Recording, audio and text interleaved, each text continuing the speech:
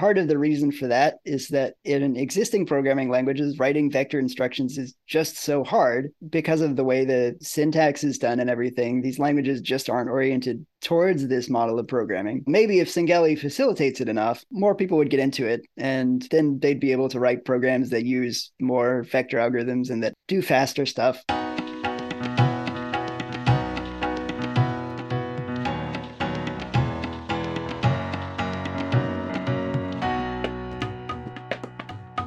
Welcome to another episode of ArrayCast. I'm your host, Connor, and today we have a special guest, I guess, who we will kind of introduce in a second. But first, we are going to go around and do brief introductions. So we'll start with Bob, then we'll go to Stephen, then we'll go to Adam, and then to Marshall. I'm Bob Terrio. I'm a J enthusiast. I've been enthusiastic about J for a little over 20 years now. I'm Stephen Taylor. I'm an APL and Q enthusiast and just enthusiastic about being enthusiastic. I'm Adam Potsevsky. My title is Head of Language Design at Dialog, so that means I have to be enthusiastic about APL, which is good because I am, naturally. I'm Marshall Lockbaum. You may know me as an ArrayCast panelist. You may know me as the creator of BQN. You may even know me as a former employee of Dialog or as a J programmer way back when. But today I'm here to talk about none of those, but another language that I've been working on lately called Singeli. Fantastic. That would have been too much for me to remember. All right, so I think we have three announcements from Bob and then one from Adam. So we'll go to Bob first and then to Adam. So to start off with, starting with first things first, the J primer is something that I've been working on through the summer to update it. And you might say, why did I update the J primer? Well, the last time the J primer was updated was March 29th of 2001. So there's been a number of things in the world that have changed since then, let alone J. For instance, did you know that J once had a form editor that you could actually go in and edit forms with it? Well, it doesn't have that anymore, so there were changes made to the primer. The reason the primer is really important is it takes you from first principles of J all the way up to designing an application in a GUI form, which is a pretty advanced thing to do for a language. It does it in about 108 steps, and I've, I think, improved the navigation. I've made it a little cleaner, and I've made the content up to date. So now if somebody's interested in starting with J, go into the wiki, type in primer, it'll bring you to the primer. Any primer link you find takes you into the new version of the primer, and there you go. And by the way, I pronounce primer because I'm Canadian, and I was actually born in England. And if you're in the U.S., what I'm talking about is a primer. I'm the only American here, I think, and I pronounce it primer. So, well, but in the U.S., apparently, primer is paint. Well, I've heard the primer, the paint. I've never heard a distinction in pronunciation between the different meanings. I had to look it up because my next announcement's about what Ed Gottsman's doing, but Ed is from the States as well, and he always said primer, and I was thinking, am I pronouncing it wrong? And then I finally looked it up, and apparently if you're in the States, quite often it's pronounced primer, but specifically for teaching purposes, the paint is still pronounced primer. But if you're in the UK or Canada, it's primer. So that's why I say it that way. All right. So if anybody calls me out on this, I just say, oh, I'm English. You'd have to ask Stephen about that, I suppose. He's probably the verification of citizenship of the UK on this panel, since I moved to Canada when I was like 6 months old. Anyway, talking about Ed Gottsman's thing, I don't think we actually mentioned this on the air. The last episode, I was telling everybody about this really neat search mechanism that Ed's been working on, and it's actually started out as a JWiki browser, and then based on what Adam had been doing with Apple Cart, which is a very powerful thing, Ed's taken that and applied it to the browser, all the Git repositories for J, and all the forum posts for J. And now with this device, with this interface, you can search through all those things, keywords or J primitives. And so you can type in a phrase and it'll pull up all the stuff on the wiki that uses that phrase, all the stuff that might have been used in any of the forums going back to 2008 8, I think, is the earliest form, but maybe they're all the way back to 1998 now. Anyway, Ed's produced this thing, and we're looking for beta testers on it. The things I should let you know is it does involve a 100 megabyte download of information, an SQLite database, because you do the search on your own computer, and that expands out to about a gigabyte of information. So you have to have that much space, and you have to be able to do that kind of a download. But once you've done that, it's platform agnostic, although you do have to be running the JQT interface because that's what this is based on. And we've been working on it since about March of this year, and it really is, it changes the way you gather information on the language. And there's also a video demo that Ed did, and we'll put links in the show notes, as well as a link to Ed's email address if you're interested in beta testing, and that'll all be in the show notes. And so if you go to the show notes, you'll be able to access that. And if you're interested, test this out. And if you are beta testing, it's much appreciated if you keep giving feedback. But even if you just want to try it out, you certainly feel welcome to do it. And I think you'll find it's a very impressive way to go through the wiki. And the final thing, my final announcement is, and I think I mentioned this in passing last time, but Eric Iverson has actually produced a full-page how-to on linking JHS, which is the web-based version of J, to AWS. So you can have, if you have an AWS instance, you can actually create a J server so that any of your remote devices can log on to this, and then you've got J running on any remote device you want. Of course, J already has an iOS app on it, but this is sort of wider than that. So this is basically if you want to link back to your own server, and then of course with AWS you can decide how much you want to pay them and how big a machine you want to run it on. But all that information, and again this will be in show notes, is documented through Eric's instructions. That's it for my announcements. APL Wiki has been mentioned a few times, and it's supposed to be this community project. It was kind of bootstrapped by Dialog, but the information there is often general, although probably skewed somewhat towards information that's specific to Dialog APL. And therefore, also, the people who've been working on it until now have mainly been Dialog employees or Dialog affiliated people. I'm one of those. And I would like to step down as administrator of APL Wiki and instead have somebody come in from the community who's not Dialog affiliated, so that when there are questions as to how things should be run there will be more of a unbiased discussion between the administrators. So, to you as a listener, if this sounds interesting to you, then contact us whichever way you want, whether it's to the Arraycast or whether it's to Dialog or to me personally by any of the ways that I can be contacted online. And let us know. Maybe we'll have a talk and see if it would be a nice thing for you to fit into. And contact@arraycast.com is the way you get in touch with us through Arraycast, and we will pass any of that information on to Adam. Awesome. And as mentioned, you can find the links for all of that stuff in the show notes. And I do not have an announcement, but I do have an apology on behalf of the terrible audio that you may or may not be listening to. It is not my fault. It is Linux's fault. I mean, it's my fault because I thought I had this working 20 minutes before the recording, but I think launching Zoom at the same time as Audacity is what's messed this up. And anyways, my mic through my headphones, which are much nicer, is being not used, and it's using the default mic.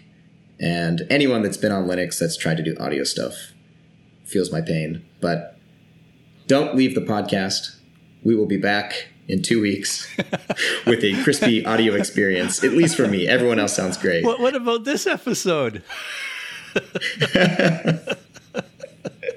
I mean, still keep listening. It's going to be a great conversation. But if you're wondering what happened to Connor's crispy audio quality, it's Linux's fault. That being said, today we are here to talk about Singeli, which is a language on its own.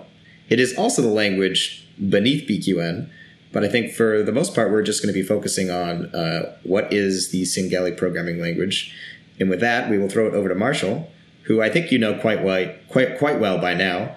But if you'd like to introduce yourself again, just in case the listeners confused, Marshall, feel free to, or if you want, you can launch straight into a description of what the Singeli programming language is. Well, no, I wouldn't like to introduce myself. I would like to introduce the Singeli musical genre, both because I think it's an interesting introduction to Singeli, the programming language, and also because I've taken the name from some very talented producers who have put a lot of hard work into building up this music genre. So I owe them a little respect. But Singeli, so it's a type of dance music that originates from the city of Dar es Salaam in Tanzania. Um, and one of the first things you'll notice about Singeli music is that it's very fast. It's faster than pretty much anything else out there in terms of dance music, techno or gabber or whatever else. Um, and so this is also a thing about the Singeli programming language that is maybe the first thing you'll notice is that it's meant to be very fast when you program in it. Um, and the other thing about Singeli music is that it's a mix of kind of older African percussion styles with a lot of newer things, like there's all the new, studio technology that allows them to push these tempos up. And so that makes a very distinctive beat that you get, as well as, newer delivery. It's a lot of rapped delivery and that sort of stuff. It's very fun though. So much like that, the Singeli programming language is a mix of more traditional compiled languages like C, but on top of that, controlling that, you have something that's not necessarily a newer idea, but it feels a lot newer, which is a pure functional language that that works with concepts in the source code. So it's like a meta language above this that's controlling your program, and that allows you to write a lot of code. Like if you have, so it extends the idea of like generics on different types, and allows you to write a lot of code that does different things very quickly, and adapt to whatever conditions you need for that specific case as well. So that's sort of the very broad overview. Singeli is designed specifically to be able to write fast algorithms, but also to give you a lot of to let you write these by working at a high level while still giving you control over everything. So I'll take on the responsibility of bouncer for this episode. Is Singeli an array language? I believe so. It's not Iversonian. That's an important thing. Like I said, there are two so Singeli has an array language, you might say. You're talking to the bouncer at the door here, buddy. You might get to rush out. How do you draw this on the Venn diagram, right? If you've got now that's not really true because both halves of Singeli have array characteristics.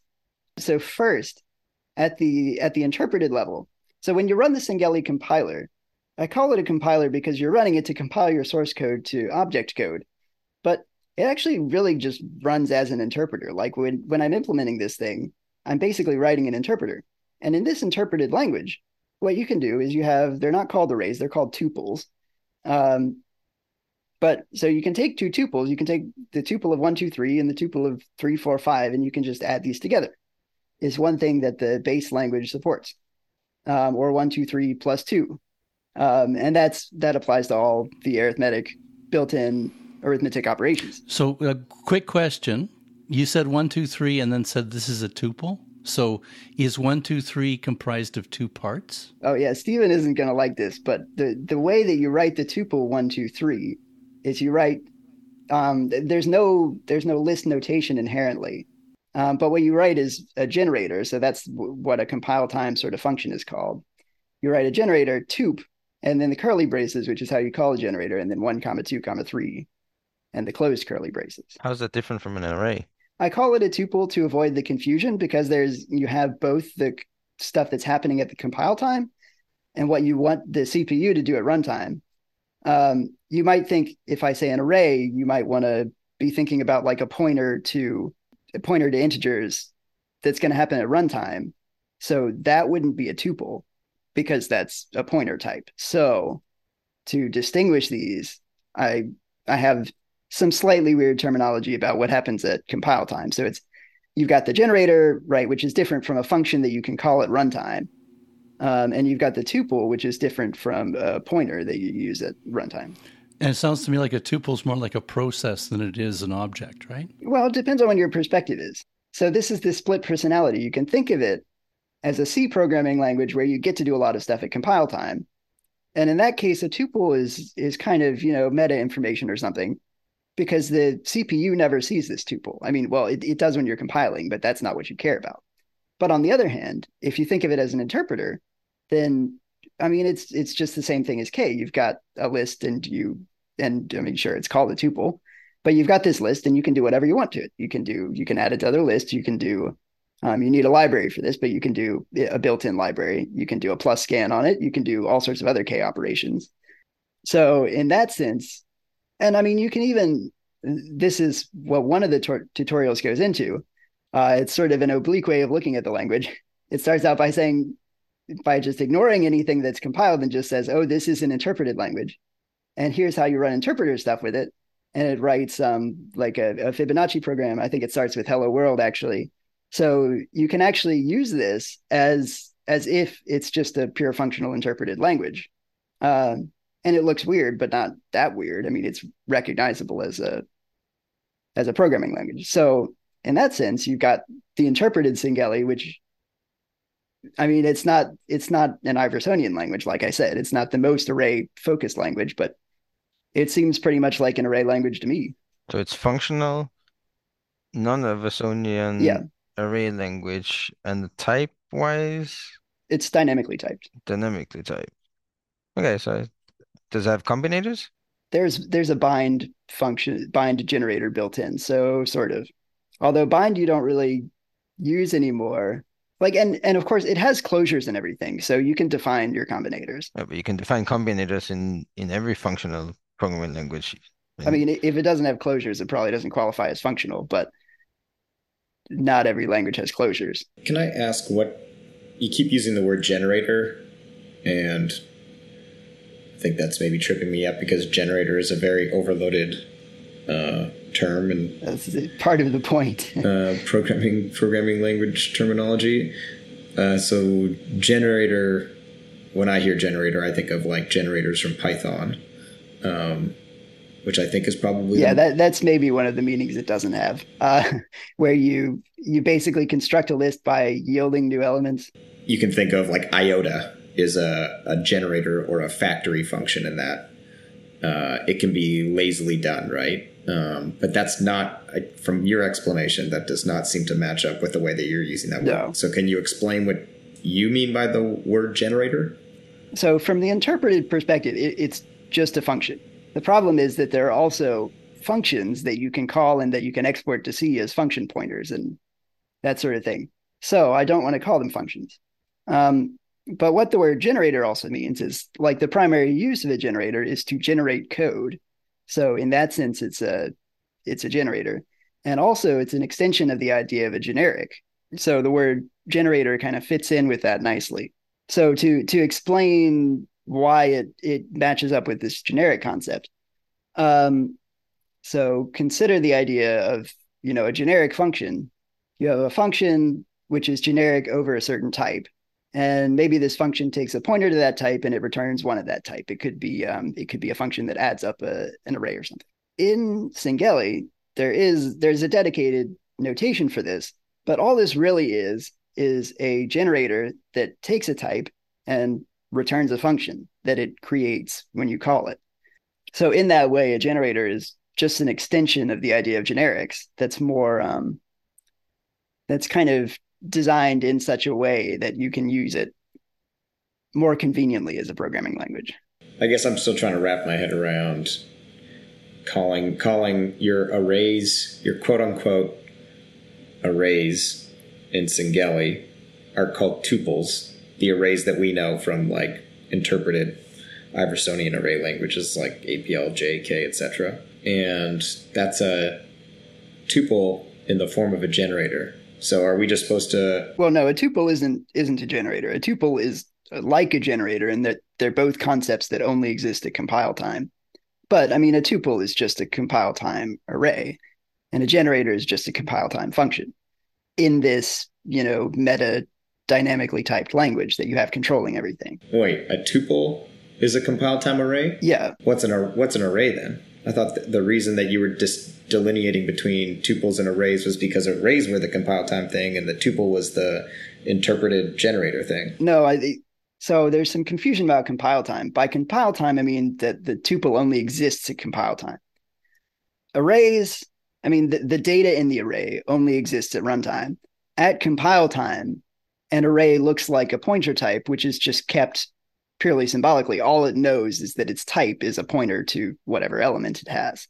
So arrays, I would say they're a runtime construct, but of course you have some compile time stuff that knows about them, but it's not really working with the array.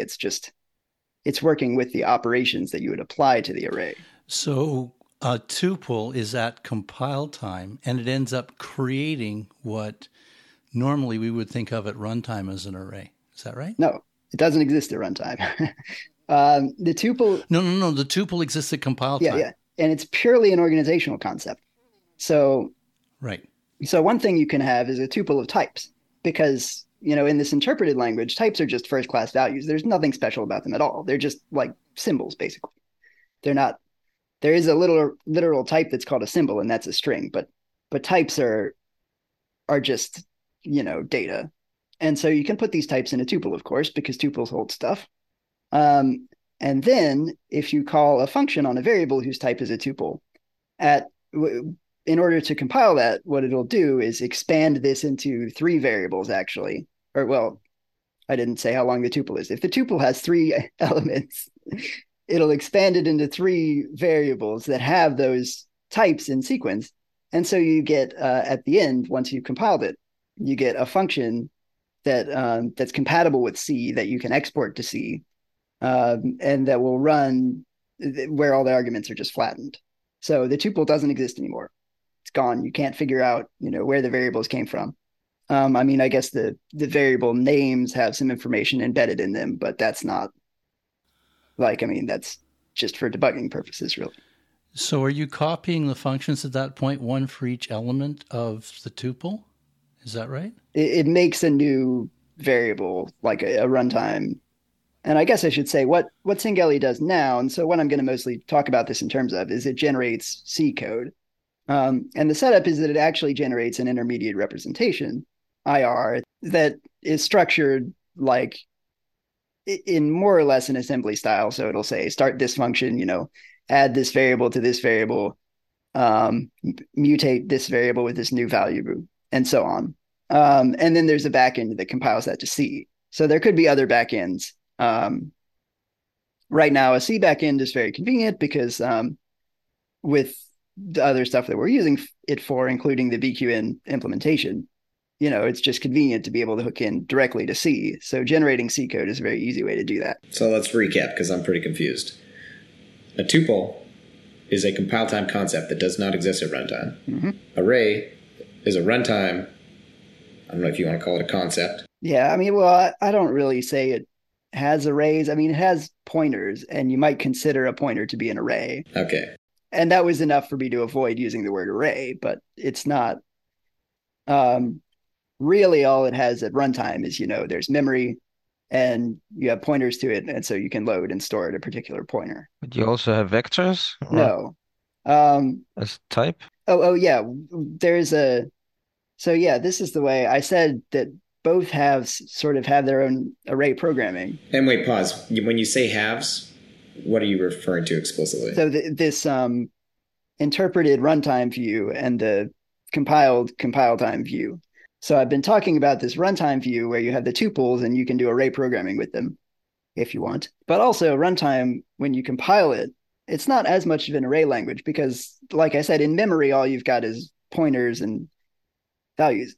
But because the CPU supports, it supports these vector extensions, which I'm not sure if I'd call those array programming exactly, but there's certainly a lot that they have in common with array programming. Your generated code might, and this was the original reason we wanted to design Singeli, because, C is bad for all sorts of things, but it's especially bad for working with vector instructions. So you have these vector instructions where the CPU is going to hold for you a vector register that might have, 8 4-byte integers or something like that. And then there's an instruction that adds two of these registers together as 4-byte integers. So in a way, that's also vector programming, right? You're able to add multiple values together at once. And there are all sorts of different instructions that work on lots of values. But it's always a fixed number of values. So it's not as much like an array language because you can't just say, oh, I have an array, I'm going to do this thing to it. If you want to do that, you've got to split this array into chunks that are the size of a vector register. So we covered tuple, runtime concept, array, not really something that is literally there, but morally you can think of the pointers at runtime as arrays. When you said initially it's kind of a C-inspired language, in that inspiration was not arrays in C. Yeah, well, I mean, C like just barely has arrays, right? It converts them to a pointer at the drop of a hat. Right. So C++, yeah, definitely. You've got all sorts of vector and collection types. In C, I mean, it's like sort of trying to cover over pointers so that they're arrays, kind of, but like it doesn't try very hard to be convincing. So I didn't feel this is a very useful aspect of the language. That's a good point. I think my brain defaults to the C++ std array, which is a compile time fixed length data structure, which is definitely not what the moral equivalent of an array, aka pointer at runtime is. Okay, so that much makes sense. You've got your two halves, your interpretive view. Yeah. Well, and I mean, if you're programming in C, you'll still think of it as, oh, I'm passing in an array, even though the actual type is a pointer and a length. It's easy to think in terms of arrays. And I mean, pretty easily, like you can form the tuple type that has a pointer and a length. So in Singeli, that's even more convenient. And you can pass an argument that has this tuple type. And I mean, you could even do this and always use utility functions for working with the arrays and never even deconstruct the tuple. So in that sense, if you want to think about programming at the array level, you can do it. It's just that there's no sort of abstraction that prevents you from going down into the level of the pointer, which is what the CPU is actually doing. So, Singeli is designed to have this low level control. I wanted you to be able to immediately go and say, no, what's actually happening on the computer, because this is what I want to think about. And then so you've got, that makes sense to me now. So you got your tuples, which, like we've mentioned multiple times now, are only a compile time concept. But you talk about these two views, the interpretive view and the compile time sort of view.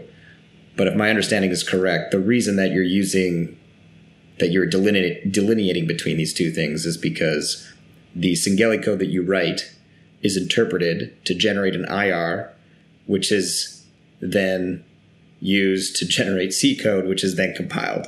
Correct? Yeah. I mean, what you do with the IR is really just a detail. By the time the IR is created, all the compile time stuff has happened. So the IR is just a representation of what you want the CPU to do, which, I mean, it's not going to be exactly the same because, like, once you pass it through C, it's going to do all these optimizations and stuff. And the idea is that the real important compile step is this interpretation that runs all the Singeli and generates the IR. And at that point, all you have is low-level code, and there's no more concept of, any sort of interpretation. There's no tuples, no generators. None of that.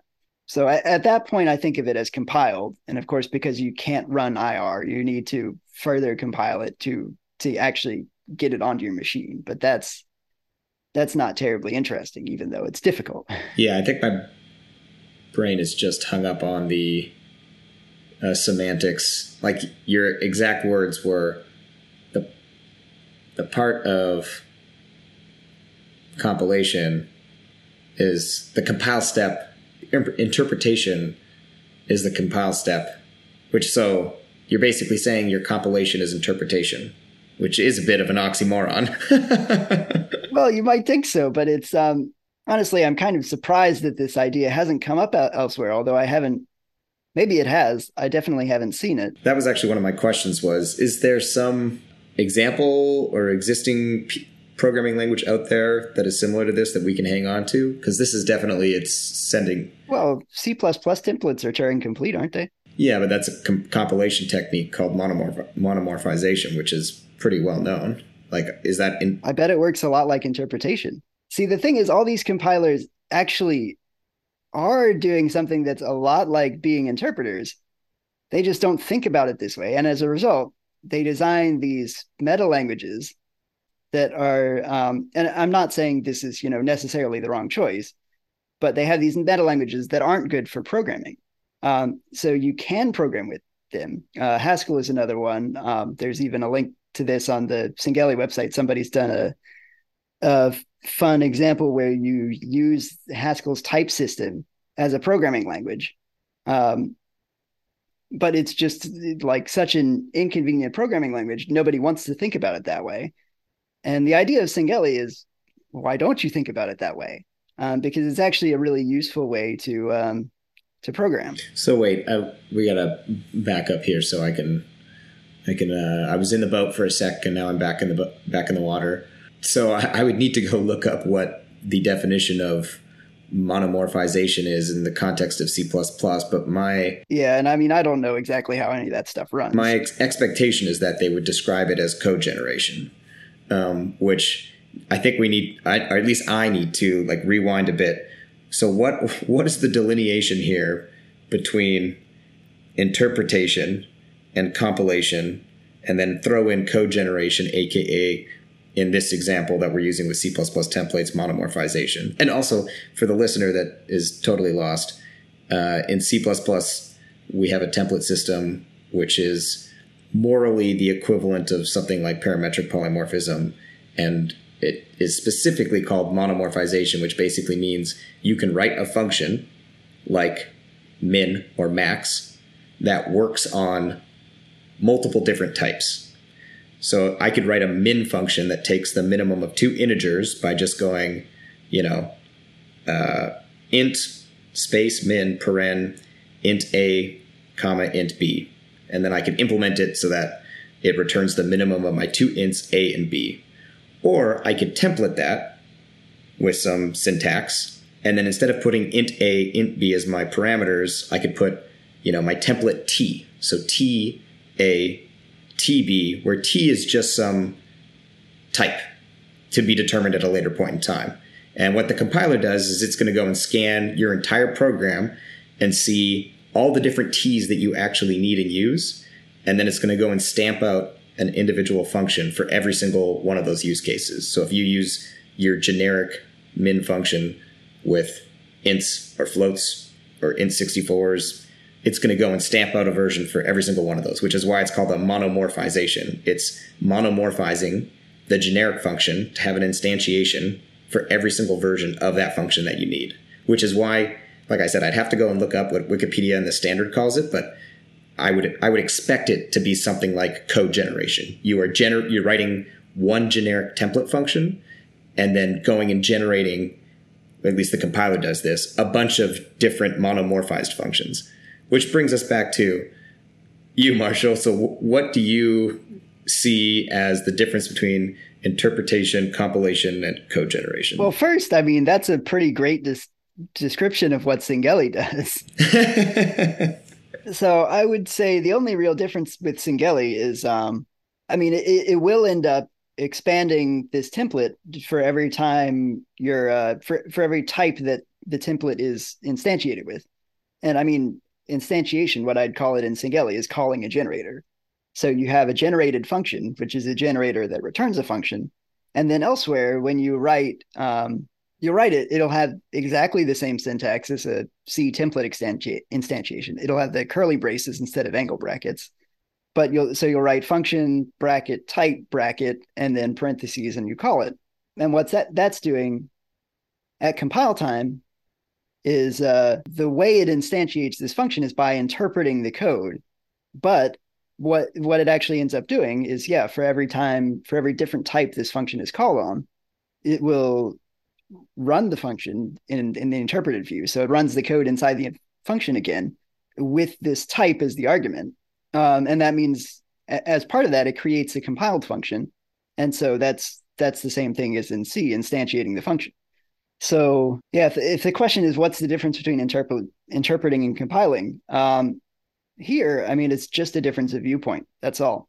The same process you can think of as either interpreting something that has the side effect of producing a compiled program, or you can think of it as compiling a program that has a particularly sophisticated macro system, macro or generator or generic or any of those things. So maybe to give my distinction between an interpreter and compiler, I do think these are two different concepts. What I would say an interpreter is, it's just something that takes source code and runs it and does whatever the code says to. So maybe that's printing output to the screen, maybe that's reading and writing files, maybe that's whatever else. So an interpreter takes the code, does what it says to do. A compiler, you also feed it code in, but when it comes out, it doesn't do the things you say to in the code. Instead, it produces new code in a different language that does the same things. So a C compiler takes C code in and it produces generally machine code coming out.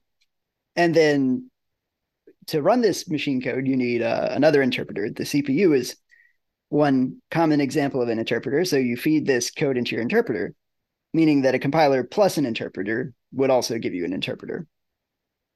But the thing about Singeli is that, I mean, you might say, well, it can't be both a compiler and interpreter. There's this category error, right? They have different outputs. So they couldn't possibly be the same thing.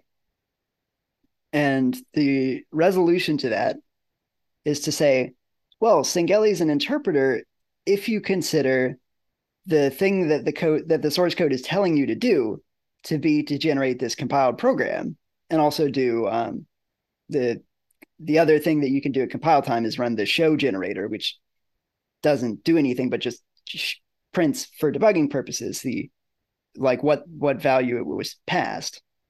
So it's just, a print or whatever function. So in the interpreted view, you say these actions are what the source code specifies. So the source code is specifying that you build a program as part of the way it's run. And then in the compiled view, you say, well, I mean, yeah, sure, there's this show side effect. That's just a debugging thing. But what the code is telling you is that you've got, maybe this function that's generic over a type, and there are these instantiations here and so on. And so you're translating this very complicated thing that tells you what to do, but, with all these generics that are this meta language on top of it. And you're compiling that to this IR representation. So it's only a difference of viewpoint whether you see this as an interpreter or as a compiler. I think I completely understand, but I'm sure I don't. But it feels like I'm back in the boat. And yes, this viewpoint is very confusing because from my point of view, and I can think of, and I will ask of a couple projects that I think do the same thing that you've described, but I think of them as compiled. And the reason that I think of them as compiled is because if the thing at the end of the day that you have, although actually that's interesting, but no, we're talking about Singeli, not BQN. If the thing that you have compiled at the end of the day is an executable, so my guess is that you write Singeli code, you invoke the compilation process, which involves a first step of interpretation that generates you an IR that will ultimately be compiled. You end up with an executable that you are then going to run, correct? So Singeli is right now used in CBQN. So it's compiled along with a bunch of C sources. It's not the entire interpreter. Right. It's the parts that have a bunch of vector instructions or other kind of tricky programming that we wanted to speed up. So Singeli is used in implementing BQN, and Singeli is implemented in BQN. Am I right? That is true. Yeah, I think my guess is that most people out there would share my viewpoint that it's compilation overall. And so I guess here's a couple projects that I don't fully know the ins and outs of, but would you consider, and I actually don't know how Aaron Shu does his first bit of this, but would you consider code defunds to follow the same process? Because from my understanding, he has a first step of his program, which you may or may not call interpretation. I'm not actually sure about the details of that generates IR in the form of C++ code that uses the ArrayFire library.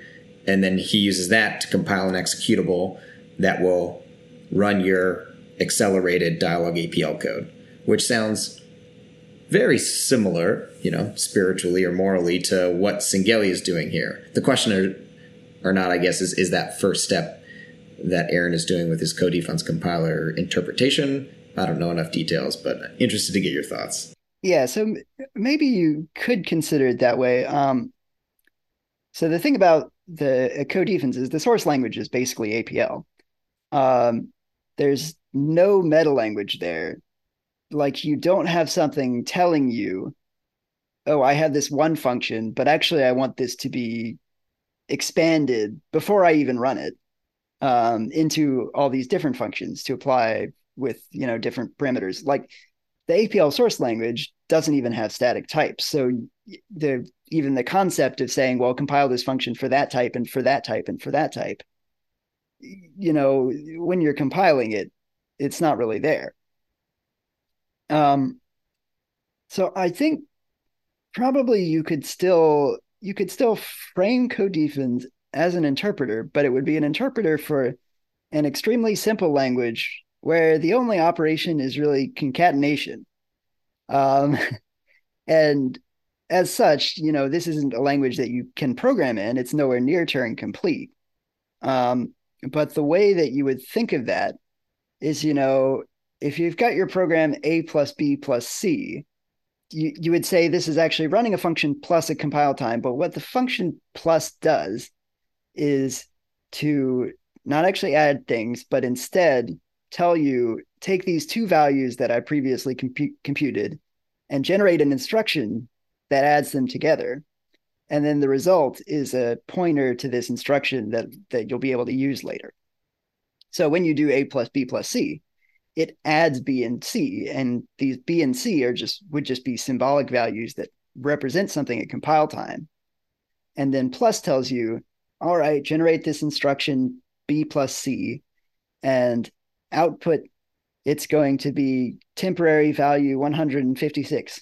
And then the next plus, it's adding A plus the result of B plus C, which is this temporary value.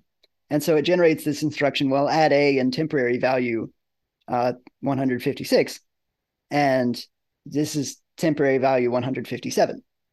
So in that sense, you could say, like, yeah, this is an interpreter, but all the functions this interpreter is using are exactly the same thing.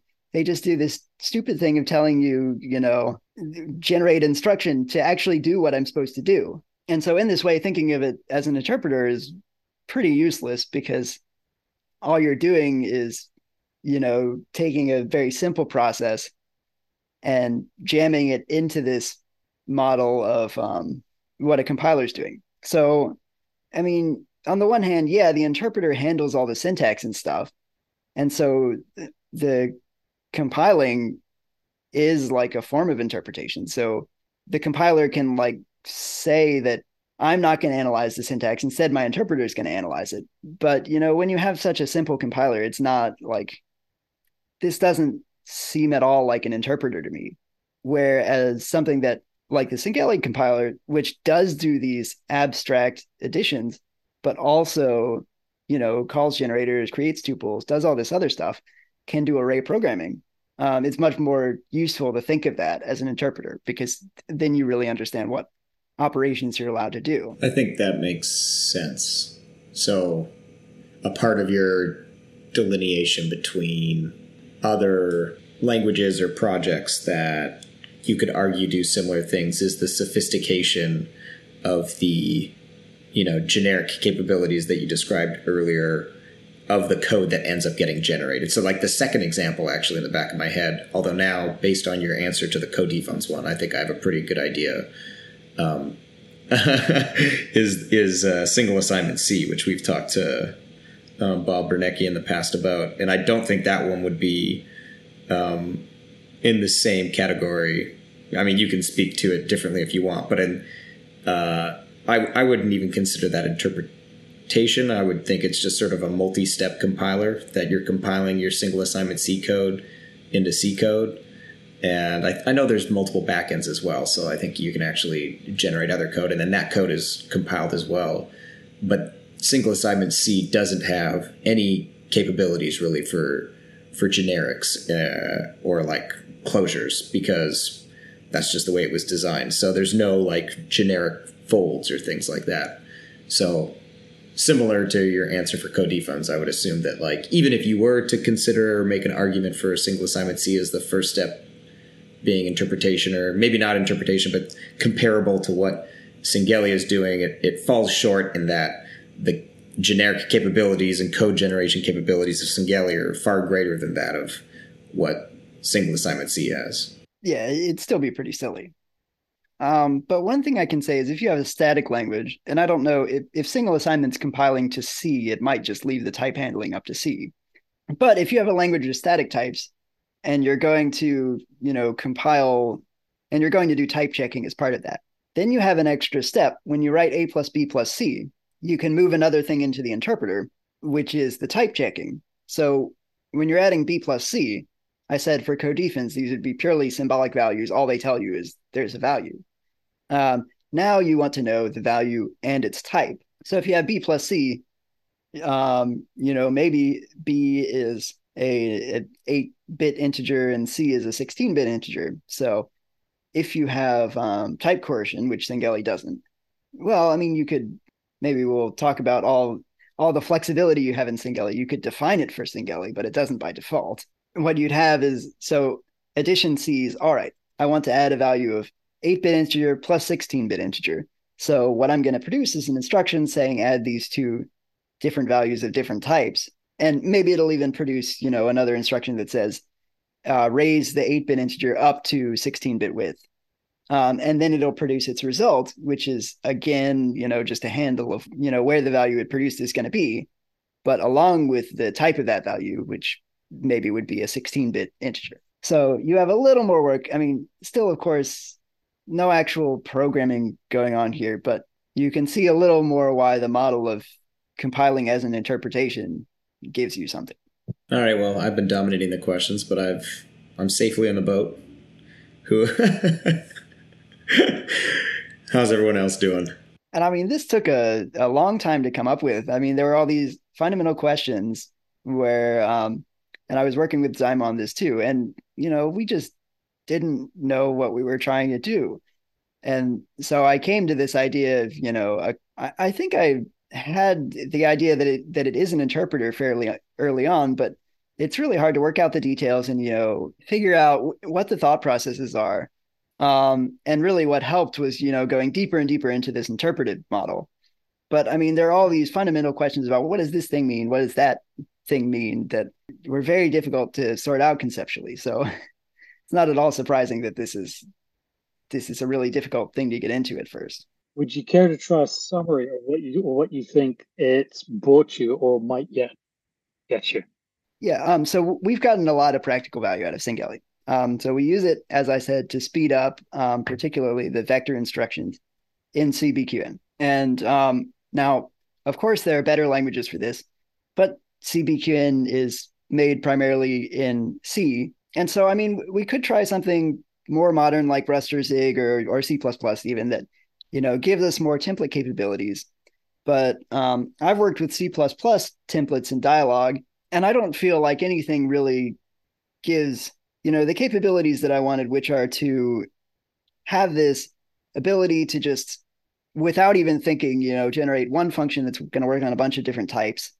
And also to specialize and say, well, if the type is this and you're on this CPU architecture, actually, I want to do this thing. So Singeli just makes that sort of programming where you need to deal with a bunch of different types much easier. And I've been able to do a lot of things in BQN, in a week or two that I'd never finished in my years of working on Dialog because there was just, too much complication around it. One thing I never finished was I have these functions to, well, I think there are a few things, but one of them is the functions to select from a small array. So if you have an array that fits in a vector register, um, the CPU actually has selection instructions for you that take an index into a vector register. Well, they don't just take one index, they take a whole register of indices and they select all those different values at once. So normally on the CPU, if you're selecting, elements 1, 5, 0, 3 from an array, you have to do each of those with an individual load instruction. And so that's in terms of array language operations, that's one of the slowest things you can do is a single load for every element. But if the array is small enough and you can fit into a vector register, instead you can use these. They're called shuffle or permute instructions, and those are much faster. I was able to use those in dialog. And what I had was, well, I used the 16-byte vector extension for x86, and I had that for all the different types. So there's only selection using 1-byte indices. So if you want to select 2-byte elements, you have to do some weird arithmetic with the indices. But I got that working for these types, and it had a whole bunch of macros and everything, which are just difficult to work with. And then when I did it in Singeli, it was a lot easier to take this and actually, so CBQN now has these working in the 32-bit or 32-byte vectors of AVX2. And it was much easier. I don't remember if I have a bit of problem because I don't have any testing set up on ARM yet, but I think we've got this running on SSE as well, and probably ARM, but I don't remember. If we haven't gotten it running, it's just a matter of Simon needs to test it, and so it's not hard at all to adapt these things to different architectures and use basically the same code. Where with the macros, I mean, that looked like something that was going to be really difficult. So one thing about C macros is that, you can pass your type in as a macro argument, but if you want the width of the type, if you want to know whether the type is signed or unsigned, that needs to be another argument that you pass in separately. And what you can do with Singeli generators is you just pass the type in, and then from the type you can compute, because you have a full language available to you. You can compute, the width of the type and what anything else you want to know about it. And not only that, you can pass in just a variable of the type, and the variable keeps track of its type. So you can ask, hey, what's the type of this variable? And then do stuff based on that. Which, I mean, I think a lot of this is stuff you can also do with C++ templates. But like I've said, I've worked with these, and they're really, if you're working at this level, you want to do a lot of programming at the template level. I mean, this is even called template metaprogramming, but it's not designed as a programming language. And so it's very hard to program it. And in Singeli, it is designed as a programming language, so it's pretty nice. So if I've got this straight, there's a process from taking the original, whatever you're trying to do as a user, and goes through a path being interpreted, compiled, all the way through to the point where it's got an implementation, usually in machine code, I suppose, for a particular processor. And what Singeli has, I think, from what I understand, Singeli's done two things. It's moved the process along that path, maybe to a different one than you would normally have, but it's also changed the interface at that process. So you have control. If you just move the process along, it's just going to get either more complicated or less complicated, depending on the decisions made upstream or downstream from where you are. But Singeli's also sort of taken that interface and then adjusted it so that you have more control over the things that you wish to have control over at that point. So you have processes at that point, whereas in other interfaces, you might have to rely on what decision might have been made upstream. Is that kind of a way to look at it? Maybe. So what is... Upstream being towards the original user and downstream being towards the final implementation. Yeah, well, and the user being the programmer who's writing Singeli, right? Not. I'm actually thinking more maybe in terms of BQN. You'd write something in BQN, it gets passed along, eventually hits a Singeli interface, and that Singeli interface is downstream from the BQN programmer.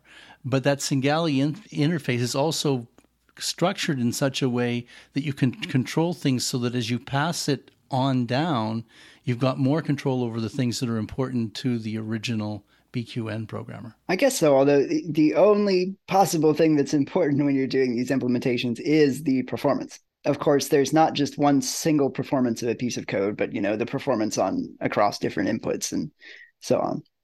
I mean, from the perspective of a BQN user, um, they don't care like how this thing is compiled. So what Singeli is giving you is not really any different from writing a whole bunch of very low level C functions that are all very explicit and say, I'm writing this function on this type and it does this thing and that thing. Or, even writing in an assembly if you wanted to, except that it's portable across architectures. But what Singeli does is give you, a more powerful way to create all these dumb functions that do dumb things. It lets you figure out, what's shared between these. I'm going to pull it out into a generator that performs this shared functionality. And one nice thing about the generators is they're so flexible. You can take a generator that does one thing, like a generator that does a plus scan or something, and you can either pass it numbers at compile time, or you can pass it these runtime values. They're called registers that represent values at runtime.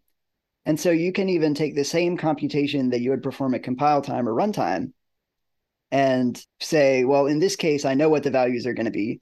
I'm going to go ahead and compute them during compilation. And in this other case, they're not known yet, so I'll pass in registers. And so that sort of flexibility gives you, much more ability to write all these dumb functions that are better suited to what exact specific scenario they're designed for, as opposed to having a bunch of functions that are all generated from this code. And it's so hard to make specific choices within different functions that you can't easily specialize for the specific type you're dealing with. Yeah, and that's what I was referring to, sort of as the interface in Singeli is different than what the C interface might be at that point. The interface in Singeli is more flexible, so you've got points of adjustment that make it easier for you to do things that would be beneficial, possibly for an upstream BQN programmer. And so, two particular things are you can easily check what type you're working with, and not just check if the type is one specific type, but check if it's you say, and like x86 instructions are really nasty about this because there are some vector extensions that give you there's in some of the early instruction sets there's like a signed 16-bit minimum and an unsigned 8-bit minimum, but those are the only two.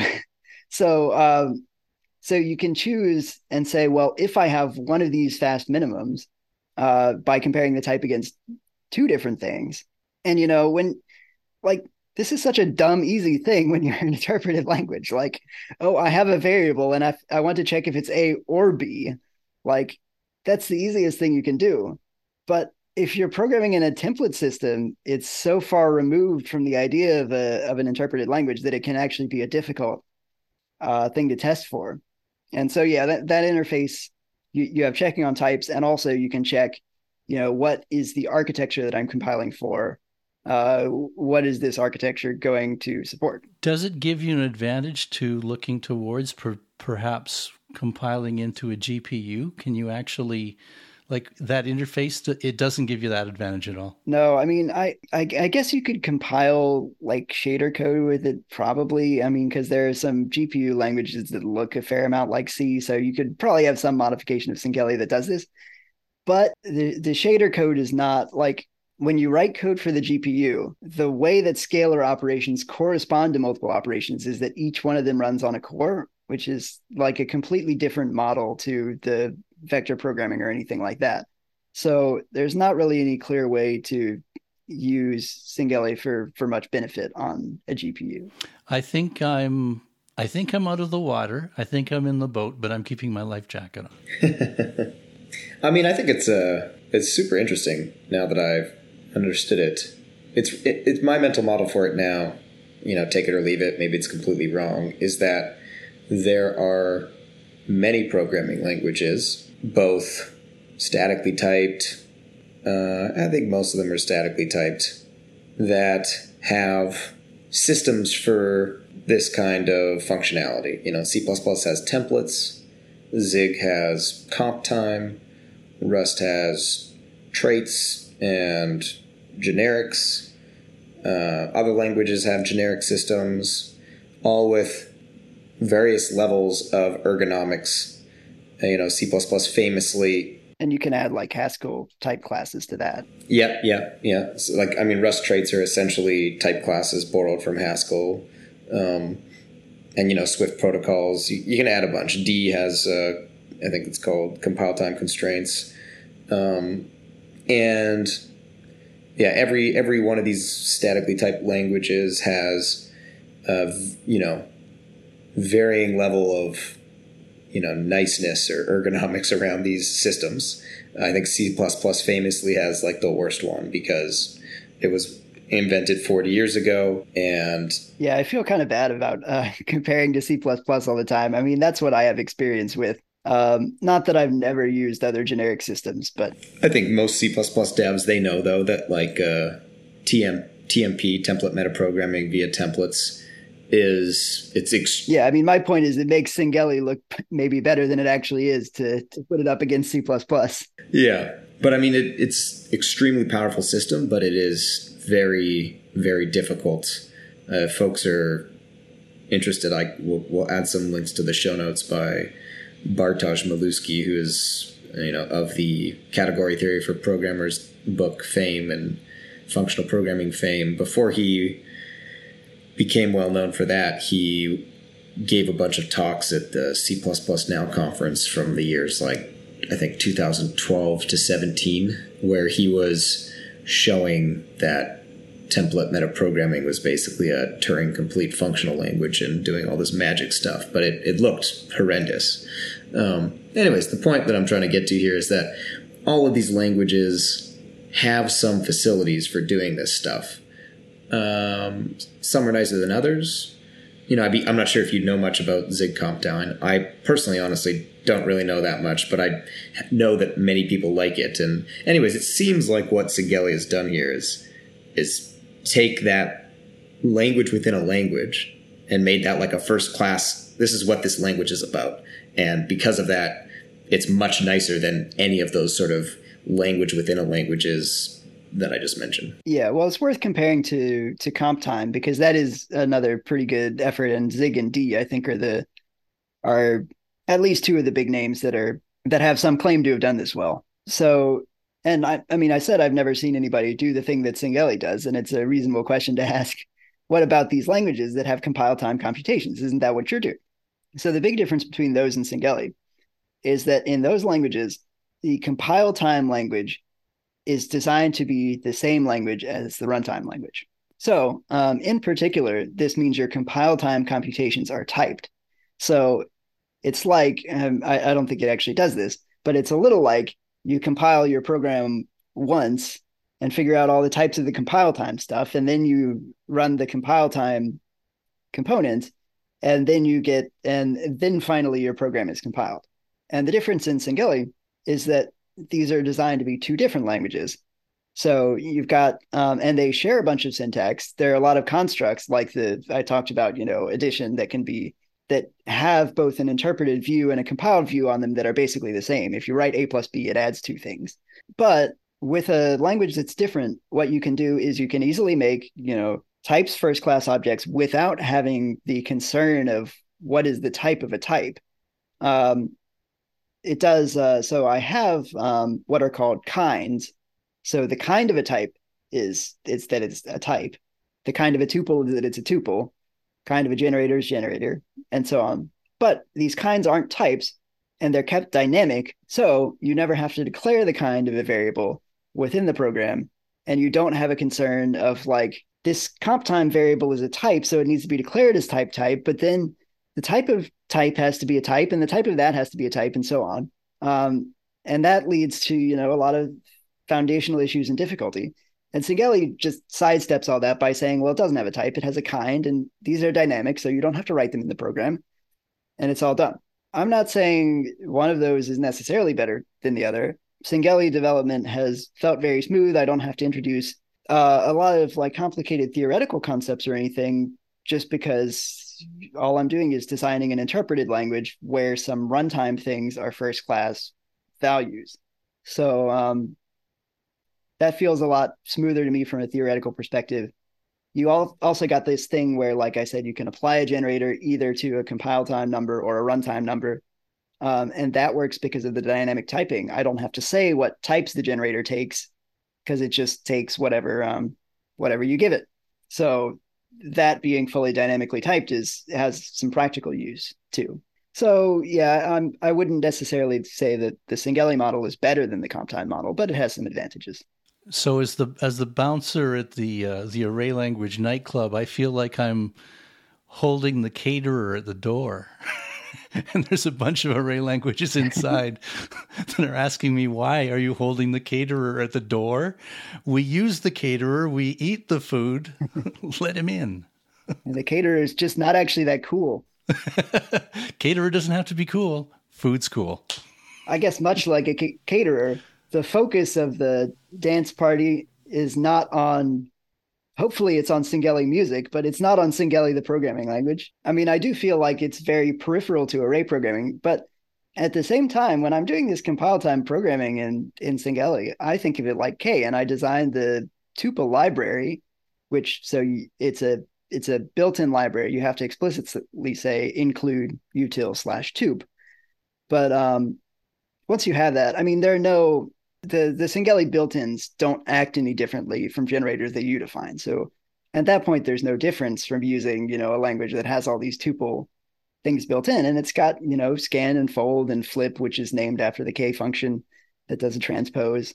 And so I feel like I'm doing a little bit of array programming. It's not the sort of intense array programming I'd necessarily do in BQN.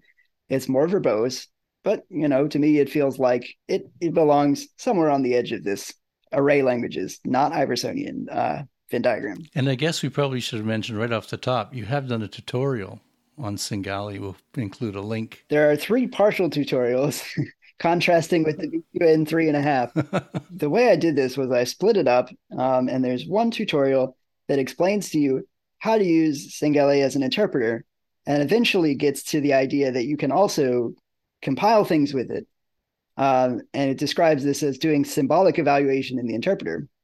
And then there's one tutorial where you can, it starts with, an explanation of how you can do things just like C in Singeli. And all that's different is a little bit of the syntax. And it eventually gets, more complicated macro concepts. These are all like readable standalone, but there's more stuff that I want to add to them.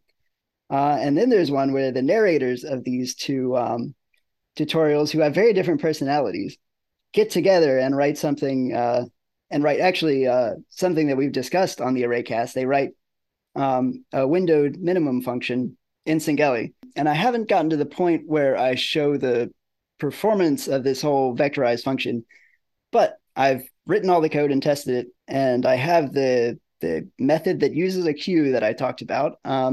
And I have this other scan-based method. And the scan-based method, when the windows are even like slightly large, is somewhere around 10 times faster than the queue-based method. So like I said, total array superiority on that problem. Well, and when I read that third tutorial, in fact I read that third tutorial first, and it didn't make a lot of sense to me. Now it does, because it is the 2 points of view, and it's a conversation between them. Yeah, about how they're looking at the problem. Yeah, and there's no quotes or anything, so yeah, maybe that's not. But it has links to the other 2, so yeah. No, but the idea is hopefully you're able to sort that out. All right, so I've got 2 great questions that are short and sweet to end on. But before I ask them, I will defer to make sure we don't have any lingering, if Adam's drowning and he's looking for a lifeline, or Steven's got his own boat. Why, as an APL programmer, why should I be excited about this? Yeah, well, that's a very good question.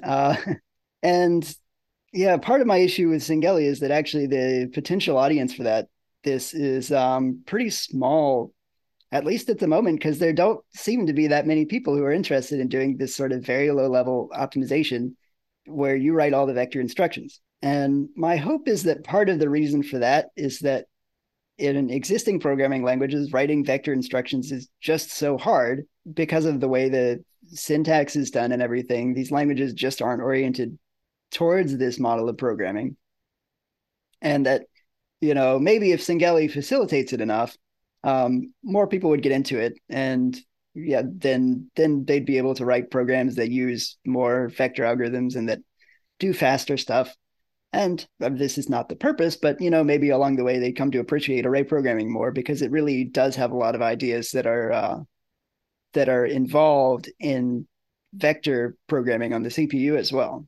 But yeah, so should an array programmer be interested in this?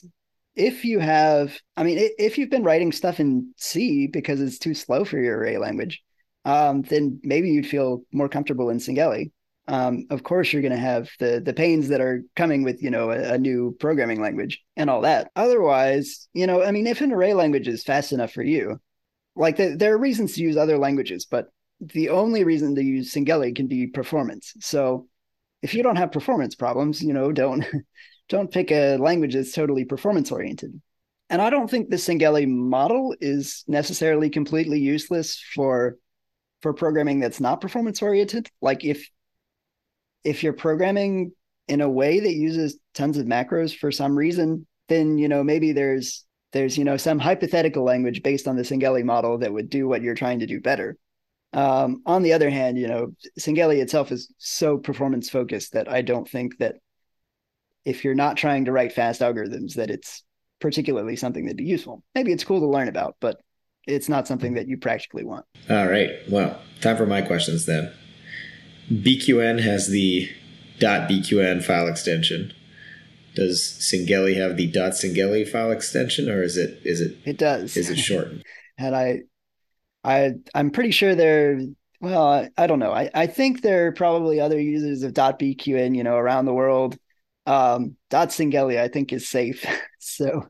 All right, that leads perfectly to my second question, which is kind of more BQN related, but we can extend it to Singeli.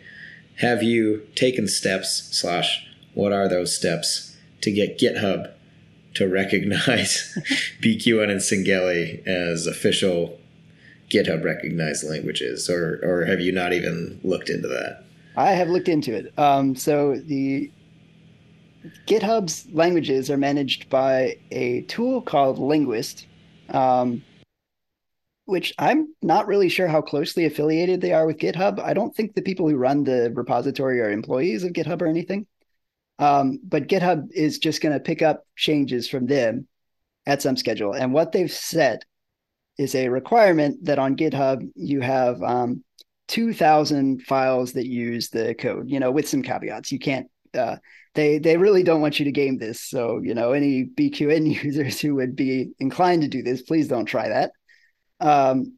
But yeah, so they want 2,000 files, and we have 1,800. Whoa, folks. If I hadn't stopped making YouTube videos, which typically come with a BQN file, we could already be there. Could be. So I'm pretty sure if it doesn't happen sooner, by the next advent of code, definitely, which encourages people to write a whole bunch of BQN files, we're definitely going to get over that 2,000 mark. And at that point, we submit somebody submits a pull request to Linguist that has the grammar that does highlighting. And then they will hopefully accept that. They seem, if you've got the usage, they seem pretty willing to work with you. They'll accept that, and then it'll be highlighted on GitHub. Singeli is never going to make that. Like, there's no way. But BQN soon. No, never say never. And that's exciting. So now we are on, folks. We are on technically Linguist, but we're going to call it GitHub BQN Watch.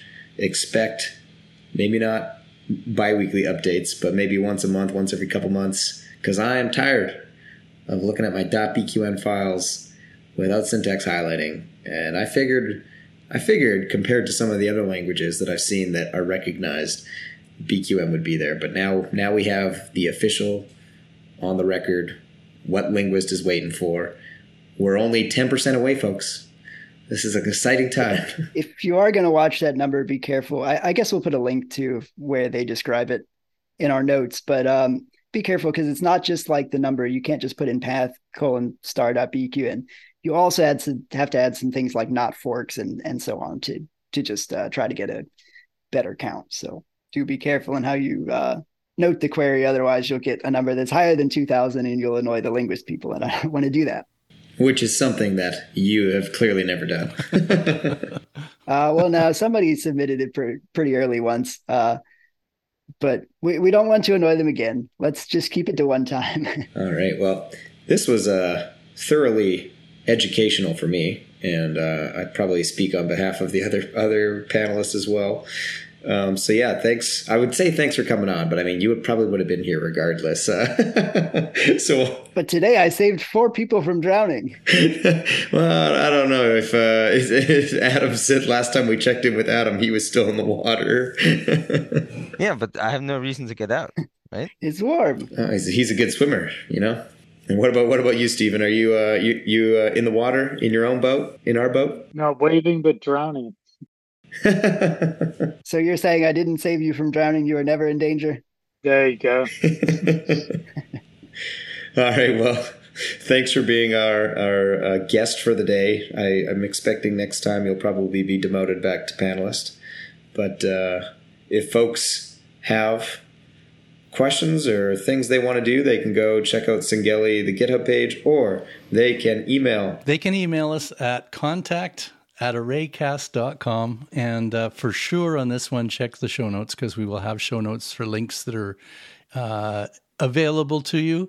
Should you want to actually try and do some work in Singeli, which to me sounds like it's something that probably some people who are interested in speed, and from being on the APL farm, I know there are a number of people who are really interested in that stuff. I wouldn't be surprised if they at least look at it to see what either they might do or contribute to it or even try and develop in it. So there are people who are into that, and they are the I'm trying to think of the right term to use. They're the infrastructure. They're the people that exist below all these array languages and enable those of us who use array programming to do it, is that there's somebody there making it work faster and better when it's required. And I just want to express my appreciation, Marshall, to people like you who are doing all that work. Yep, thank you. And I have to share some of this with Zyma, who does at least as much work on BQN implementation as I do. So, and of course the other implementers out there, but we're the 2 on BQN. Awesome. And with that, we will say happy array programming. Happy array programming.